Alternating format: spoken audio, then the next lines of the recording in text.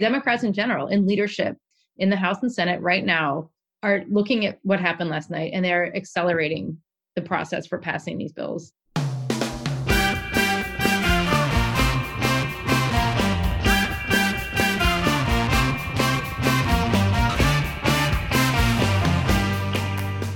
Welcome to How We Win.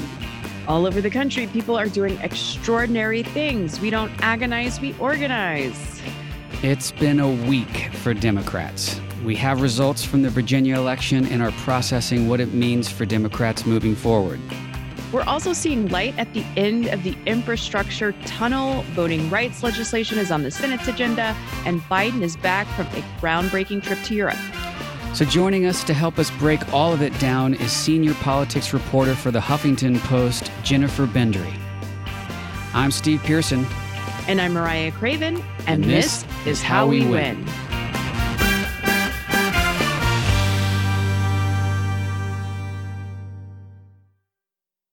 I'm sure everyone listening to this show really worked their tail off for Virginia. I'm more than a little disappointed. I'm very disappointed. You know, I'm always the optimist, and my optimistic nature can really be soul crushing on election nights that don't go our way. What I did see towards the end of this and throughout was really amazing dedication from our activists and volunteers who have really not had a break since the presidential election, and have been working in Georgia, and then we're looking at what's next. And many of our friends here in California, where I am, worked their tail off on the recall election, and then we're right into Virginia. And there's been people writing all these letters. We've been talking about Vote Forward and the great work that letter writers have been doing, and the phone calls, the shifts. We had great turnout at canvasses, which was very reminiscent of the midterms, to see these big groups of people canvassing together in Virginia. And so I know you're discouraged by this, because I'm very discouraged by it. And I'm not going to have spent the last couple of months talking about how important Virginia is and then say, well, it's okay, it was just one election, and move forward. It was important, and it's a loss. And if you've listened to some of the great interviews we've had by those candidates, you know how tight all of those races have been, both 2 years ago when we won the trifecta, and the 2 years prior when we lost the majority by literally a name out of a hat. It was a tie.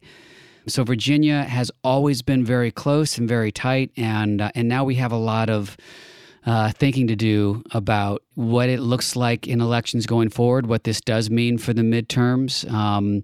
We had great turnout, we had great engagement. So how do we make sure we overcome all the obstacles we're certainly going to face in the midterms to win in a year?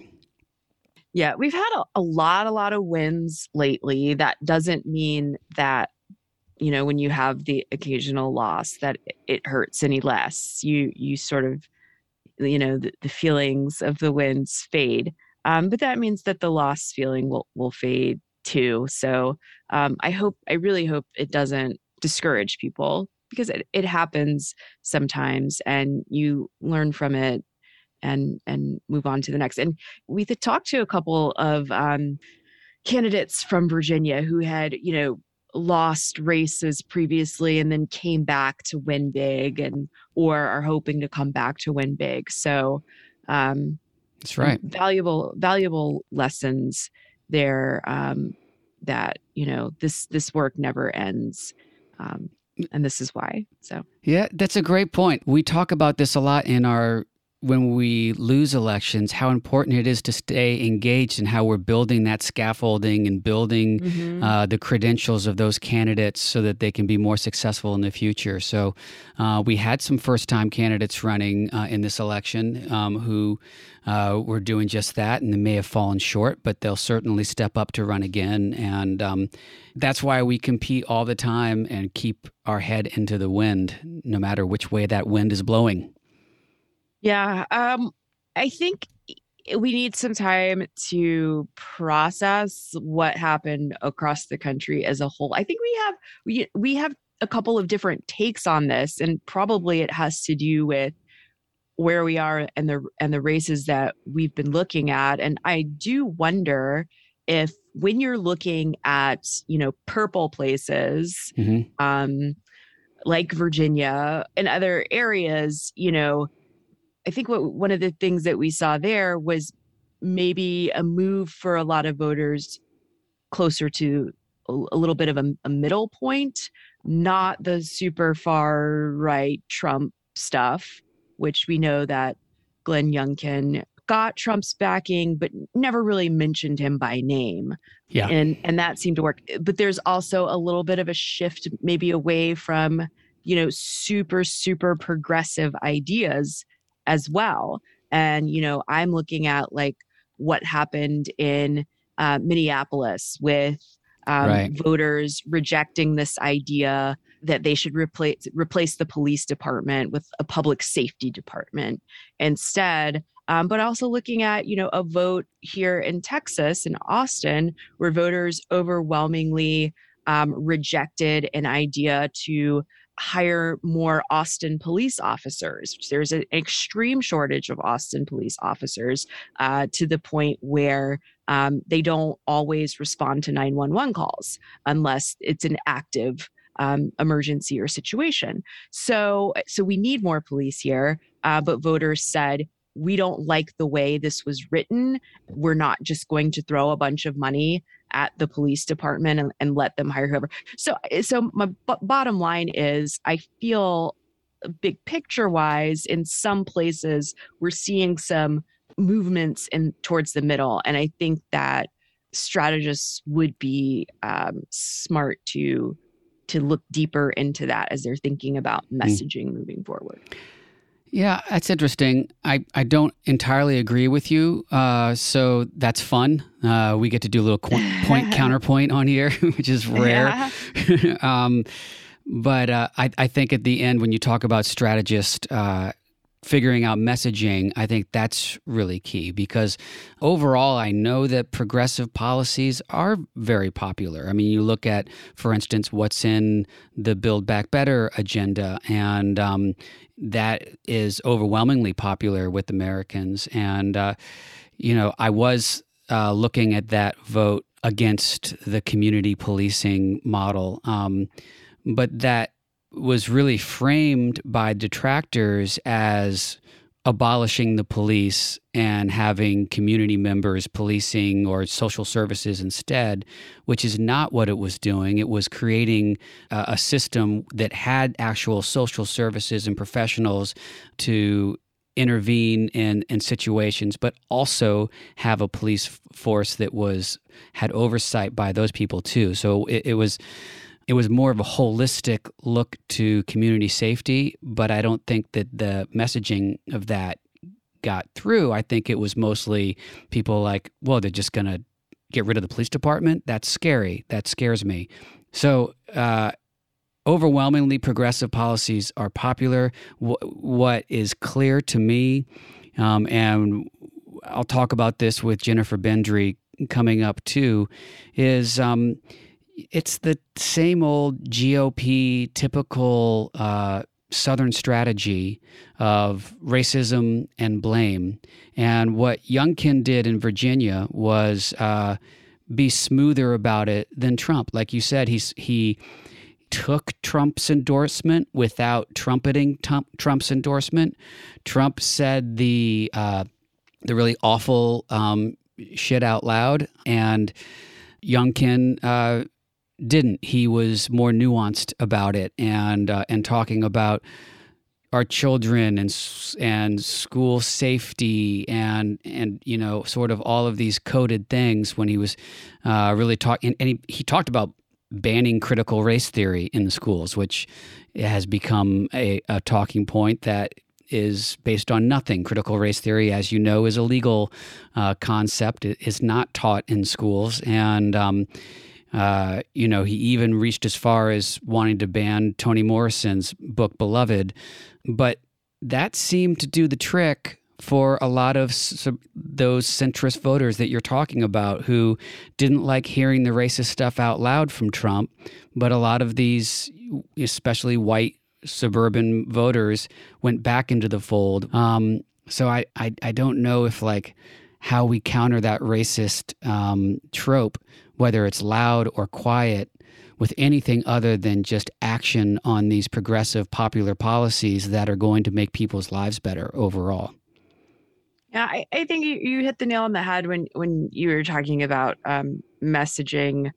And that's what happened, I think, here in Austin, too, with Prop A. I think people who didn't want it to pass made it clear that if we give more money to the police department to hire these police officers, we will have to lose firefighters, EMTs, social workers. So this sort of, and I think, now that the boogeyman is not front and center in the Republican Party, Democrats do continue to make Trump front and center.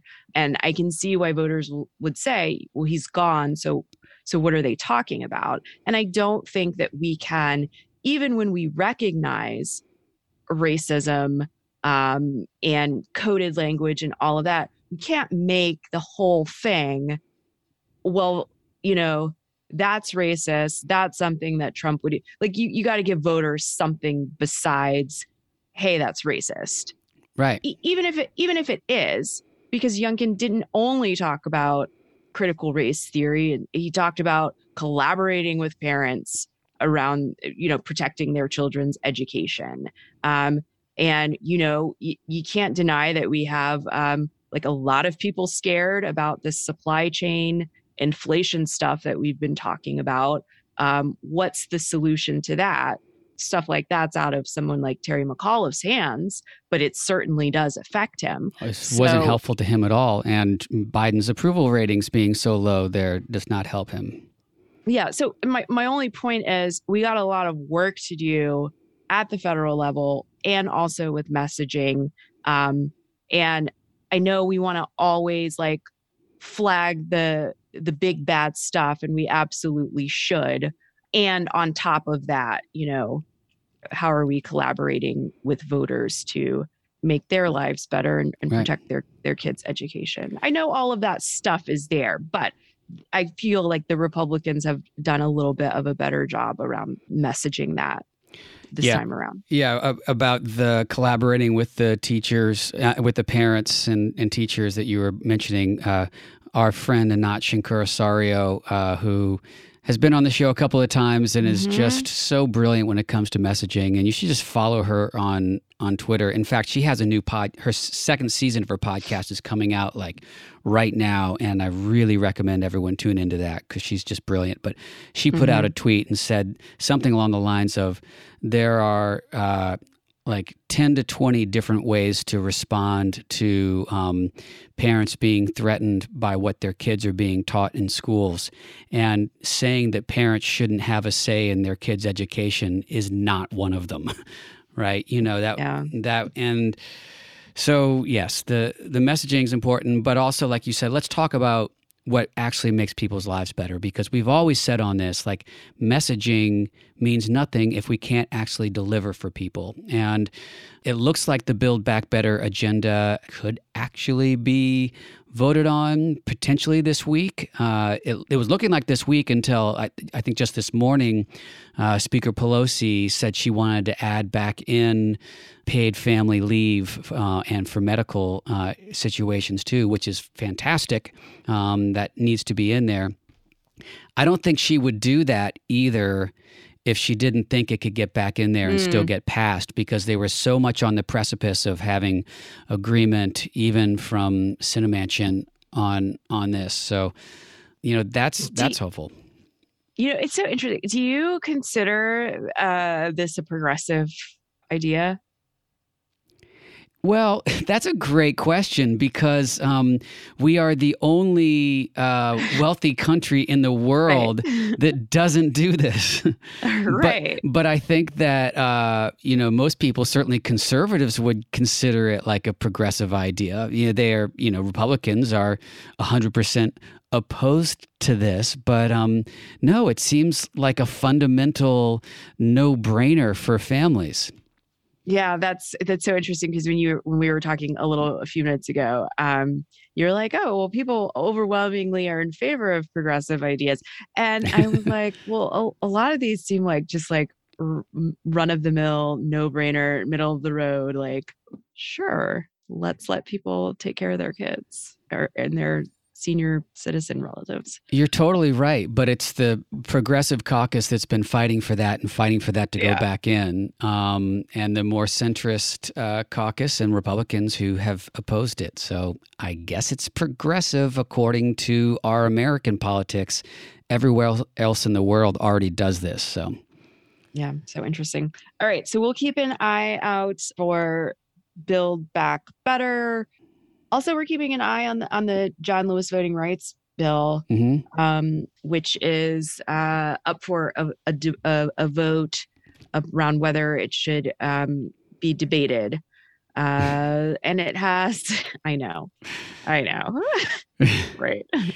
Let's have a vote to decide if we should even talk about this thing that's fundamental to our democracy. And it has one Republican senator supporting it's bipartisan. Thank you, Lisa Murkowski. God. I know the bar is so low here. We just need 9 more. Yeah. So 2 big important things to look out for. Build Back Better and protecting our democracy. A lot going on, boy, I mean, look, little things. the 2 biggest takeaways for me really from Virginia is what we've known all along. And that's that our majorities are tenuous and not permanent. And so we need to stay vigilant. We need to fight for those majorities, of course, and we will fight for the majorities we have federally in the midterms. But in the meantime, we need to pass some frickin' legislation like we're going to lose our majorities because we very well may.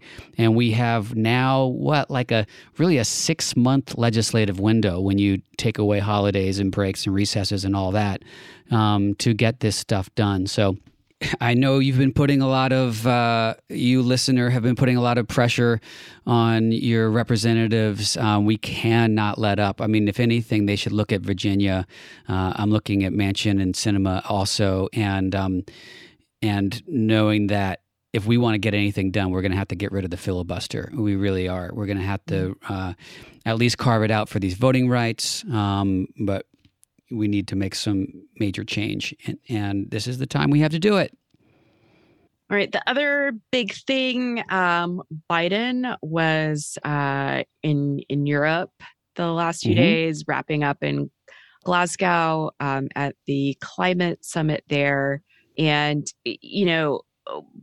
basically gave himself more work to do here at home.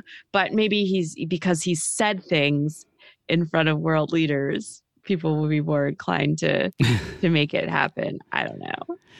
Well, that's again, these are things that feel like no brainers, but I guess we gotta fight about it. So that's a nice and well earned cynical view on these global conferences. But there were some, big important agreements on methane reduction, ending deforestation, some global cooperation on that. And there's a lot to talk about. I honestly don't know all the context and details about it right now. And so I'm encouraged by this, especially in contrast to the previous administration, who didn't even show up for any climate talks. They chose not to even show up, and they rolled back all this. So I'm encouraged that we have some forward movement on that. We're going to book some environmental experts and really dig into that in the coming weeks so that we can get a better view of what that actually looks like and what we can do to support that and help that in our own communities. All right, so let's talk about this week's Hero of the Week. Our hero of the week this week is Michelle Wu, who is going to be Boston's first female and first person of color to be mayor. Mayor of the shitty of Boston. The what? The shitty of Boston. Is that your Boston accent? That is. You park the car in the shitty of Boston. Shitty of Boston. Listen, I lived in Boston for 4 years and I never heard it described thus. But I have heard how racist it is. So, there you go. So this is, in that context, huge. And can you only white male mayors for the entire history of the city. Yeah. And then boom, here's Michelle Wu, daughter of immigrants from Taiwan. She's former city council president. She ran against a whole bunch of other women of color, just a super diverse field of candidates there in Boston for the voters to choose from. So this is exciting, and congratulations to Michelle Wu. We're excited to watch her. What is it? A mayoralty? Mayor. Her term is mayor. What'd you say? Mayoralty? Mayoralty. I haven't heard that before. So we're both learning new things. Yeah. The mayoralty and the shitty of Boston. There you go. All right. Good on you, Boston voters. Okay. Oh my gosh. Do we have a to-do list this week? Yes. Oh my God. Yeah. I always want to give people a to-do list every week because that's what we do. But I know everyone is coming off of working really hard on the Virginia election, is pretty burned out. So I'm going to offer up 2 suggestions to do this week. Oh, okay. Okay. So one is to take some personal time and get some rest, because I know everyone worked really hard and everyone is feeling emotional, as I am, and drained. So take some time to, go for a walk or do whatever you need to do for your mental health. And then if you're still fired up and you don't want to take a break and you want something constructive to do, absolutely give your senator, congressperson a call and let them know how important it is that we get this Build Back Better agenda passed, that we pass voting rights and move forward as Democrats. Yeah, this is how we hold on to the majority in the midterms, is by showing the country that we can get things done. So, I think you can have a treat and make a phone call or send an email. That's just my opinion, but everybody knows what they need. So yeah, I appreciate you encouraging people to take what they need. Take what you need, but if you have a lot of anger, a constructive way to channel that anger would be to call your representatives and let them have it. I bet people will be fired up and ready to do something after hearing this interview that you have with Jennifer.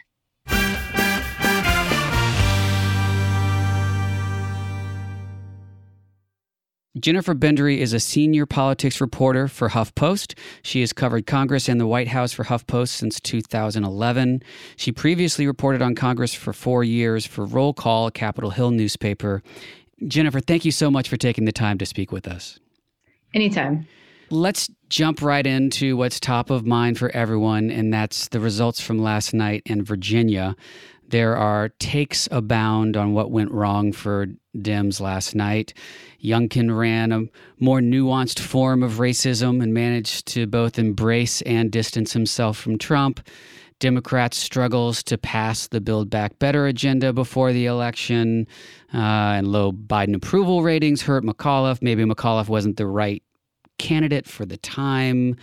There's lots. What are your biggest takeaways from last night and where that puts us heading into the midterms?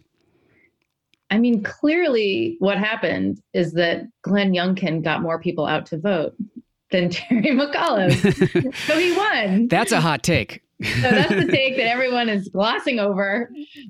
More people voted for him, so he wins. Yeah.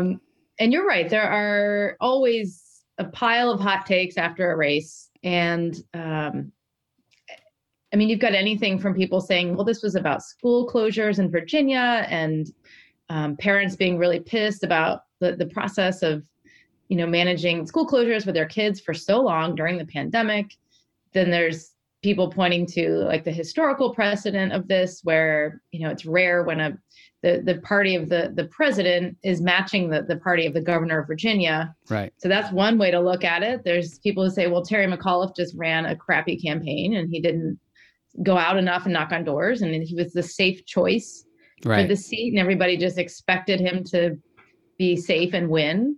There's lots of people blaming Congress for not passing the massive infrastructure bill and the reconciliation bill, and that shows that Democrats don't know how to govern. There's also, like you touched on, this idea that Youngkin is he successfully dressed up white grievance and played himself off like a fleece-wearing center-right reasonable person. So there's just, I mean, you can go 30,000 foot perspective, you can go 10 foot perspective, but it almost is pointless to ask this question because it's probably some pieces of all of these things, and we don't have to just have one thing. To me, he just ran a better campaign, and you can say, well, he used racism and fear and leaned on darker elements of his party to get out those parts of the campaign, while he was the face of a much friendlier, more moderate person when he was talking about issues. So I don't know. I mean, we can talk about any of those things, and they're probably a piece of it. But the end of, ultimately he won, and people can dissect this by county and region all they want. But he won, and there's a lot of moving parts, and I think that's the best you can do when you look at what happened here. Yeah, and what you said to lead off with is that people showed up and voted, and more people voted for him. We actually had great turnout in this election, and that's a good thing for our democracy. But it is a bit flummoxing when kind of the rule of thumb for us, at least lately, is that when turnout is really great, it favors Democrats because the policies the Democrats are championing are actually very popular with Americans, and I guess the lack of policies or the suppression that Republicans are pushing is not popular with Americans. But in this case, we had a high turnout and did lose. So that creates some dynamics that is worrying coming into the midterms. And to me, the two elements of it that you touched on, one is getting back to the kinder, gentler racism, the dog whistle politics of the Southern strategy that the GOP has been using for decades and decades, having, as you said, a nice fleece-wearing, centrist-looking person. It did seem to bring a lot of those suburban white voters back into the fold that had voted for Biden and were probably not wanting to be tied to a vote for Trump, but still seemed, comfortable answering the call of fear and blame and racism that the Southern strategy does. I think that's pretty clear, even from the early returns that we can see. And I want to get to the Build Back Better part of that and what it means for Democrats to actually pass some stuff, because I want to hear about that. But before we do that, you shared an article about your tweet was, in light of Youngkin's win last night, I just note the role that Senate Republicans played in trying to help him win by ginning up fear, anger, and transphobia over a misreported sexual assault incident in a Virginia school. An article from about a week ago that you wrote in the Huffington Post. Which goes to like the Southern strategy on steroids in a way. But can you talk about that article and why you shared it this morning? Well, as a congressional reporter, I cover a lot of hearings, and one of the hearings I covered recently was for a judicial nominee for a California-based U.S. court. And in that hearing, just about every single Senate Republican asked this nominee, again, to a California-based seat on a U.S. court, questions about a sexual assault that took place in a Loudoun County, Virginia school back in May. And it didn't make any sense why this kept coming up. It was the lead question for every single Republican in this hearing. And as I started to connect the dots a bit more and pay more attention to what was happening, it became clear that what they were doing is they were trying to infuse elements of the Virginia governor's race into a Senate hearing for a federal judicial nominee that had nothing to do with this nominee. It was just a public forum to try to give more attention to this incident that took place in a Virginia school. And basically they're arguing what national conservative news outlets were reporting about, which was there was an incident where, I don't want to, this is an involved story. Yeah. I don't want to spend the whole time talking about it, but basically there was a case of a boy and a girl in a Virginia school in a girl's bathroom, and the teenage boy raped this girl. And the story is horrible, and it got distorted by the conservative news media. They turned it into a story about this Loudoun County school having a transgender inclusive bathroom policy, and that being the reason why a boy was able to walk into a girl's bathroom and essentially ambush a girl and rape her. This was the narrative that the Senate Republicans in this totally unrelated hearing for a federal judicial nominee latched onto and just kept bringing it up over and over and over again, and taking shots at transgender people and the need to protect girls and bathrooms from predators, and all going back to this story that was not true. When it turns out what the story actually was in fact, it was two teenagers were in a girl's bathroom, and the boy raped this girl. They had previously had consensual encounters in that bathroom. They knew each other. This boy was not, at least it's not been confirmed that he was transgender. He identifies as male based on all reporting. So you have to tease apart some things here. There was a horrific incident that happened, but the way it was framed by Senate Republicans was that this was about a transgender school policy, which the school did not have this policy in place at the time. There was no case of an ambush. It was two people who knew each other. So that's what happened back in May. Fast forward to late October, 2 weeks before a very close Virginia governor's race. And you have every single Senate Republican in a U.S. Senate Judiciary Committee hearing bringing this story up over and over again and distorting what happened as a way to fan transphobia and anger about a Virginia school policy. So the Virginia school theme here was a thing throughout the entire governor's race. Parents were mad at schools over closures during the pandemic. Then there's Republicans pushing this critical race theory garbage about, children being taught to hate white people, which is not true. And that's not even what critical race theory is. And it's not even taught in public schools. Yeah. So you've got this kind of like all these dots, and they all come back together around schools in Virginia. And this was a thing that Republicans really seized on. And these ugly narratives that were being pushed by Senate Republicans and then some other factions of the Republican world were not the things that Glenn Youngkin himself would say. He was out saying more comfortable things, more, I'm a centrist Republican person. I don't hate on transgender people. But to me, it looks like there's this darker element to this campaign that he ended up not being the face of, but he benefited from. Yeah. And so there's dots all over that tie these darker elements to this campaign. And here we are today, and he just won. And you can't say, whoa, wow, he's terrible. He said this about, transgender people, or he amplified these horrible lies and whatever. All these pieces came together last night when people turned out and voted. So it's not to say that this is because of this incident in a Virginia school bathroom. That's why he won. I would not say that. Yeah. But there are these pieces like that have been the undercurrent of this campaign. And you can't overlook that piece of this, because that is appealing to the lowest common denominator in people to try to, gin up fear and anger about something that Democrats are responsible for. And it has to do with schools. So therefore, Their children. I can't vote for Democrats in Virginia. It's all connected. You've got to like really map it all out. But all this to say, there were some ugly pieces to this campaign that were operating at a lower level.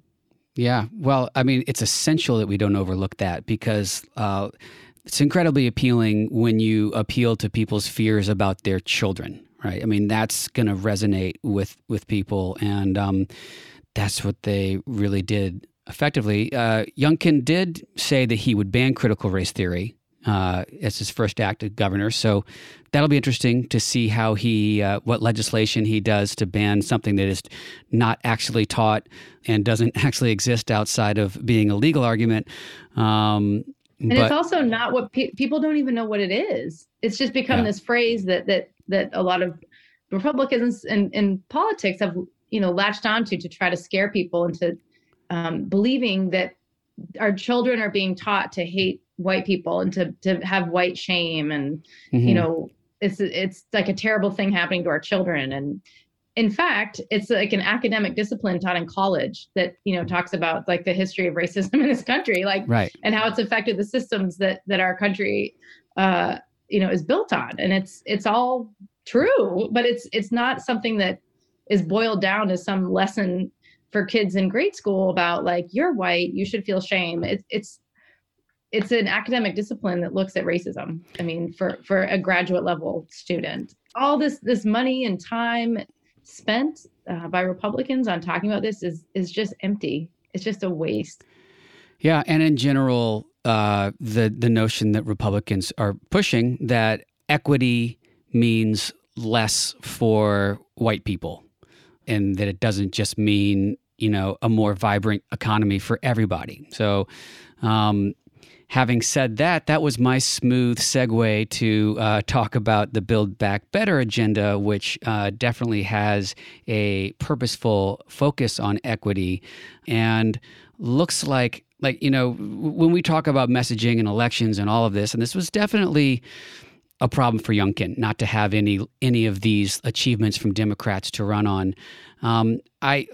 I don't think that it's gone terribly slow, actually, because this is such a transformative piece of legislation that, and there's so many pieces to it that, it's remarkable to get passed in any time frame. Having said that, I think Democrats overall were lacking the fierce urgency of now on this. And if they had passed this, it would have helped Youngkin, I'm sure, a lot. More to the point, it's going to help people. And that's how we win the argument, is by passing legislation that helps people. So you are on the Capitol Hill beat right now. I know that Speaker Pelosi recently said she wants to add back in the paid family leave.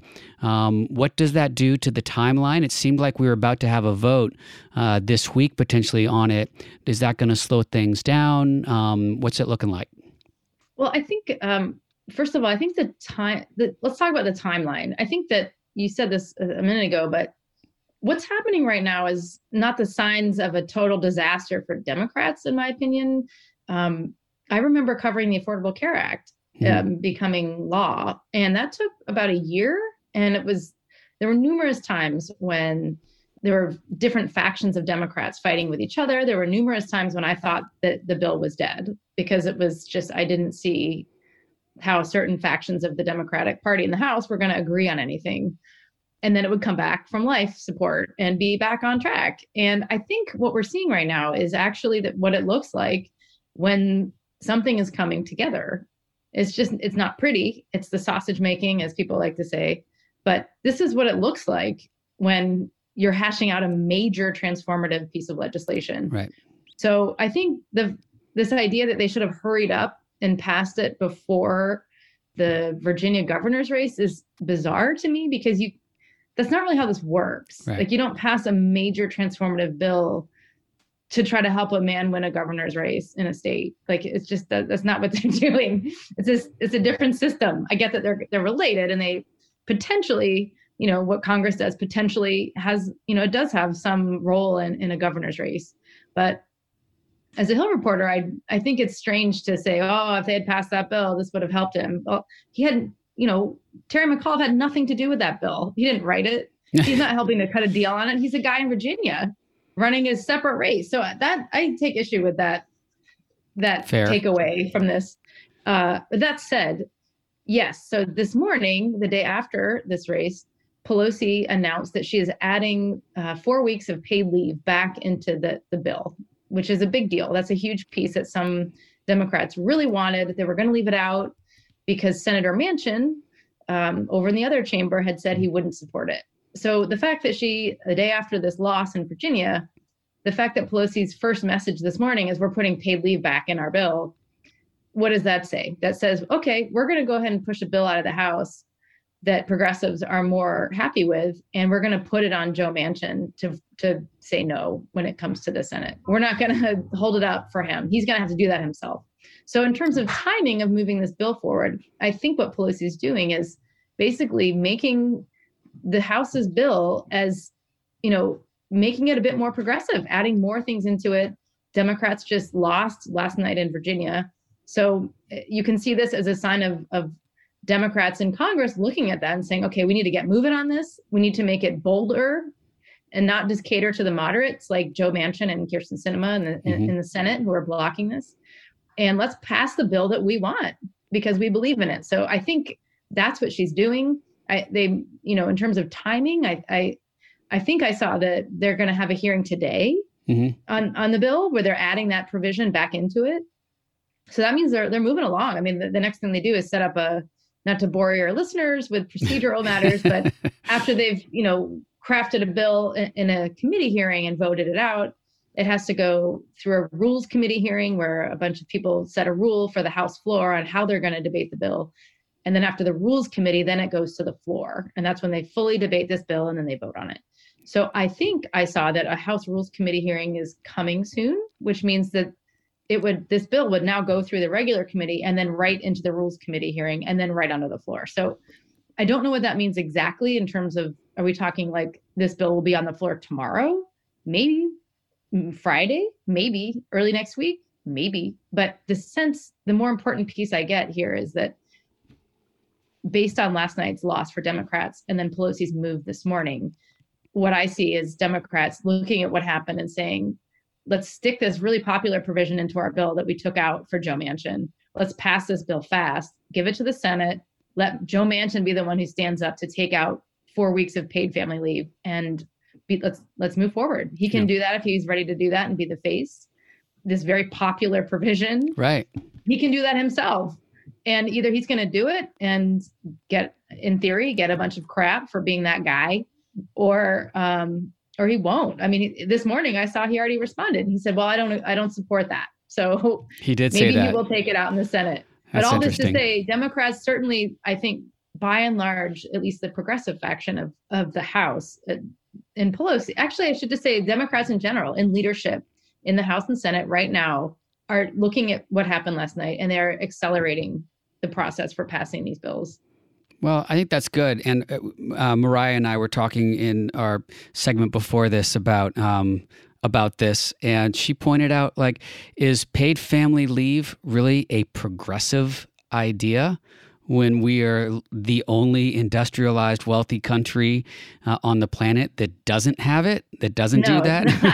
It's not a progressive idea. It's one that is very, very publicly supported, across the country. It's also one that progressives in Congress are strongly advocating for. And maybe the reason it gets tagged as progressive is because there are people like Joe Manchin, who is a Democrat, who is coming out against adding that in, and he's more moderate. So it's interesting to hear him say that, because I don't like betting against Pelosi, and I think she's very good at not putting anything on the floor that she doesn't think will get through.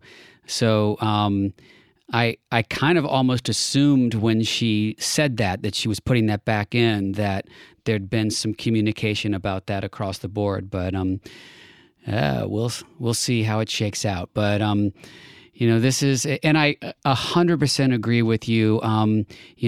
We are a community of progressive activists that wants things now. Like, when do we want it? Now, not after a deliberative and thoughtful process where everyone weighs in and makes amendments. No, we want it now. So I would have liked to have seen this get passed before this election, but that is a crazy arbitrary timeline to put on it. What will end up getting passed, and I do believe it will get passed, will be transformative and really amazing for our country, and will make a lot of people's lives better and address climate change in a way that we haven't too. So I mean, this is a huge deal.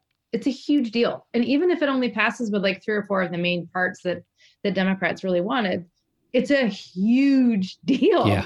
And I think that part of the problem here is that, at least for Democrats, is that they need to do a better job of messaging what they're doing, what is in this bill, because I don't think it's pretty clear what's happening is that Republicans are opposing it because they're putting a really large number on this package. And they're saying, oh, we can't spend $1.7 trillion.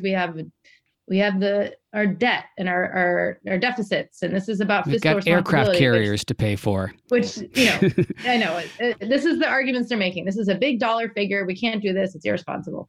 Well, okay. So I think for Democrats, I mean, they can get into the weeds and say, well, it's, first of all, it's all paid for because we have, everything in this bill is already paid for with offsets. And also, like, let's talk about everything in it. So you have to kind of boil things down to a bumper sticker. Oftentimes with massive packages like this. And this was a problem for Democrats when they were trying to pass the Affordable Care Act, because Republicans could just be like, death panels, government takeover. Like, you can kind of grasp that, but no one's going to sit there and listen to Nancy Pelosi say, well, let me walk you through why the Affordable Care Act is a really important piece of legislation that will transform it. Like, your eyes are going to glaze over. Like, right. You need something that sticks. And in this case, I think that, Republicans have just been hitting the price tag over and over, but they will not talk about what's in the bill. Yeah. And that's because they know that what's in this bill is extremely popular. Yeah. And it's not particularly progressive. It's things like paid family leave and strengthening healthcare protections. It's things like seriously addressing climate change. I mean, things that are not crazy and excessive. Yeah. So I think they're what they need to do is they need to do a better job of boiling down their talking points so that people can grasp what is in this bill and get why it's such a big deal. I don't think people still really understand what is in this bill. Absolutely. And why it matters. So there's aspects of this package that it's transformative and historic, but it's also very basic things in it that people don't have, that, to your point, that other industrialized countries all have. And we're just trying to catch up with the way we treat families because families are dumped on, and, parents don't have a lot of basic supports from the government that they need for taking care of their kids or being able to take sick leave or, when you have a baby, you have no paid time off in some cases. Like, that's just like a baseline. So anyway, all this to say, I think that the bill that they've got is extremely popular if they can do a good job of reminding regular Americans like the basic things it does. Because once you get into the details of what it does in some digestible way, Republicans really don't have any argument against what they're doing. Yeah. In fact, some of them are quietly ready for this to pass, I would argue, because they know it's going to help people in their states. They just don't want to publicly say they support it. Oh, they're ready to take credit for it, just like when the stimulus went out that they voted against, and then they went to their district and said, look at this great stimulus that we sent you. Yeah, that will absolutely happen. Yeah. They just didn't have to say that they voted for it because of the price tag. But they will happily take credit for it when it benefits the people in their state. This will be the second time I evoke her name on this podcast, but one of our friends, Anat Shankar-Osorio, who is an incredible messaging expert. If you don't know her work, you should check her out. She likes to say that Democrats are always selling the recipe and not the brownie, which is a great way to put it. I mean, that's a good analogy, and that to me that's similar to the bumper sticker analogy. Mm-hmm. Like, Republicans can crank out some amazing bumper stickers and those work, but the bumper stickers aren't accurate. Yeah. So they're lies. They lie on the bumper stickers. You have to be able to explain what something is that's complicated in a digestible and helpful way, so people will take meaning from it and understand it quickly. I don't have much time with you, but I do want to hear one more little bit of stuff that's going on Capitol Hill right now, and that's voting rights. We actually have a bipartisan movement on voting rights. We've got one Republican, Senator Lisa Murkowski, who is at least going to vote for debate on the John Lewis Voting Rights Advancement Act. Can you tell us what voting rights is looking like? And is there, I mean, look, we got to get rid of the filibuster, at least for voting rights and for everything else too. But what's going on in the Senate right now around voting rights? I think the short of it is there is now currently a bipartisan substitute version of the voting rights bill with one Republican on it, Lisa Murkowski. So now they can call it bipartisan. But as you said, the bill that's going to come up requires 60 votes in the Senate. That means they need 10 Republicans to vote to advance the bill. And as far as I know, the only Republican ready to do that is the new Republican co-sponsor of the new substitute of the bill, which is Lisa Murkowski. So she'll vote, yes, but then where do you get the other 9? I don't know. And they just announced this bill yesterday. So I mean, I think if anything, they announced this bill yesterday ahead of this Senate vote, but they're going to filibuster it again. And if anything, this is like a moment for Lisa Murkowski to at least salvage herself and say like, hey, I tried. Yeah. Because she's a regular co-sponsor of voting rights legislation. So it's not a shock that she would want to be part of this. And she's good on it. And she believes in this, that people should have fair voting rights. So it's not a shock that she's on board with this. But honestly, I think the vote on this will fail because Republicans will filibuster it again. And the only difference this time is it appears it was a bipartisan effort to do something with one Republican being willing to do something. And who knows, maybe a couple other Republicans will vote to advance the bill, but they don't need a couple, they need 10. Yeah. And I just, in this moment, I don't see that unless I'm missing something. So I think we're looking at today being the 4th time that Senate Republicans will filibuster and kill a voting rights bill this year. Well, that's a wonderful legacy for them to have. Yeah, good for them. Fighting against democracy. Love it. Real quick, you've taken so much of your time and really appreciate your perspective. It's great to meet you and have you on the show. We always ask one question of our guests that we end on, and it's been a week, so this is kind of a rough one, but what gives you the most hope right now? I think what gives me hope is seeing new generations of people come in who just view democracy and view our country's history and view politics through a different lens than even 20 years ago. And there's a much more, people are much more open-minded and aware of things that have happened in this country's history.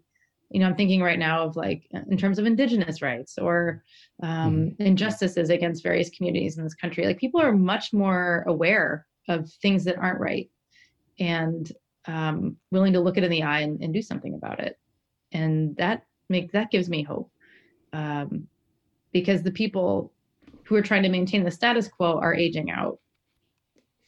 So hopefully things will continue to move in this country in a way that, in a pretty simple, simply put, that people care about democracy and they care about protecting elections and they care about people not being treated like shit and that people care about each other and care about fairness and about trying to make things better for everybody. It's like pretty basic stuff. Yeah, that's great. That gives me hope too. Jennifer, thank you again for taking the time to speak with us. Thanks for having me.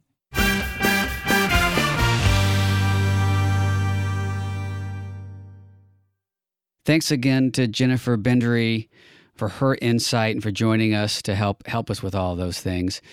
Before we go, we do want to talk about our reasons for hope. So, Mariah, what's your reason for hope?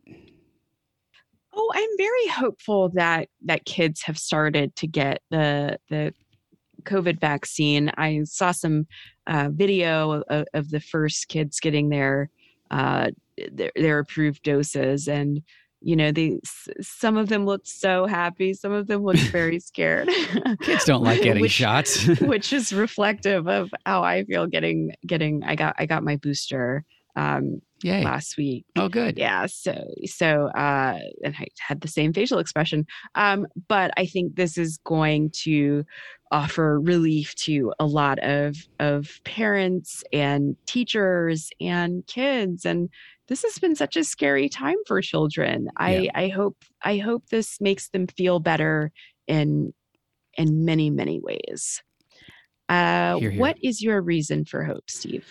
My reason for hope is all of you listeners, volunteers, party activists, campaign people, organizers, everyone who, despite overwhelming obstacles, has consistently shown up for our democracy. Whether we win or lose, we've been moving forward and doing it together, and it just gives me tremendous hope. This community always gives me hope. It's why I always encourage people to jump in and be part of this community, because whether things are looking dark or whether things are, whether we're winning exciting new things, doing it together with this group of activists and amazing people always brings me joy and hope. So that's what gives me hope today is all of you, all of our listeners.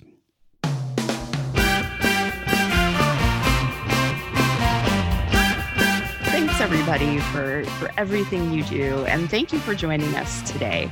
This is how we win. We win when we all get involved. What is your reason for hope? No, it might be a little hard now, but there's a lot of good stuff going on too, so we want to hear from you.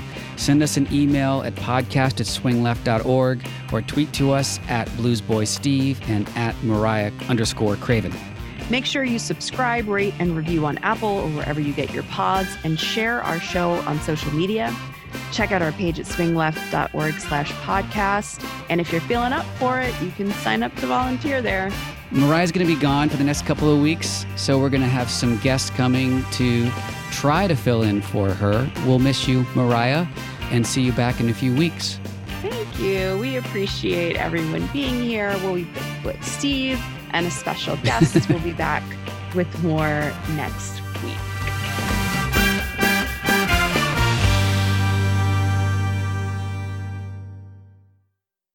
MSW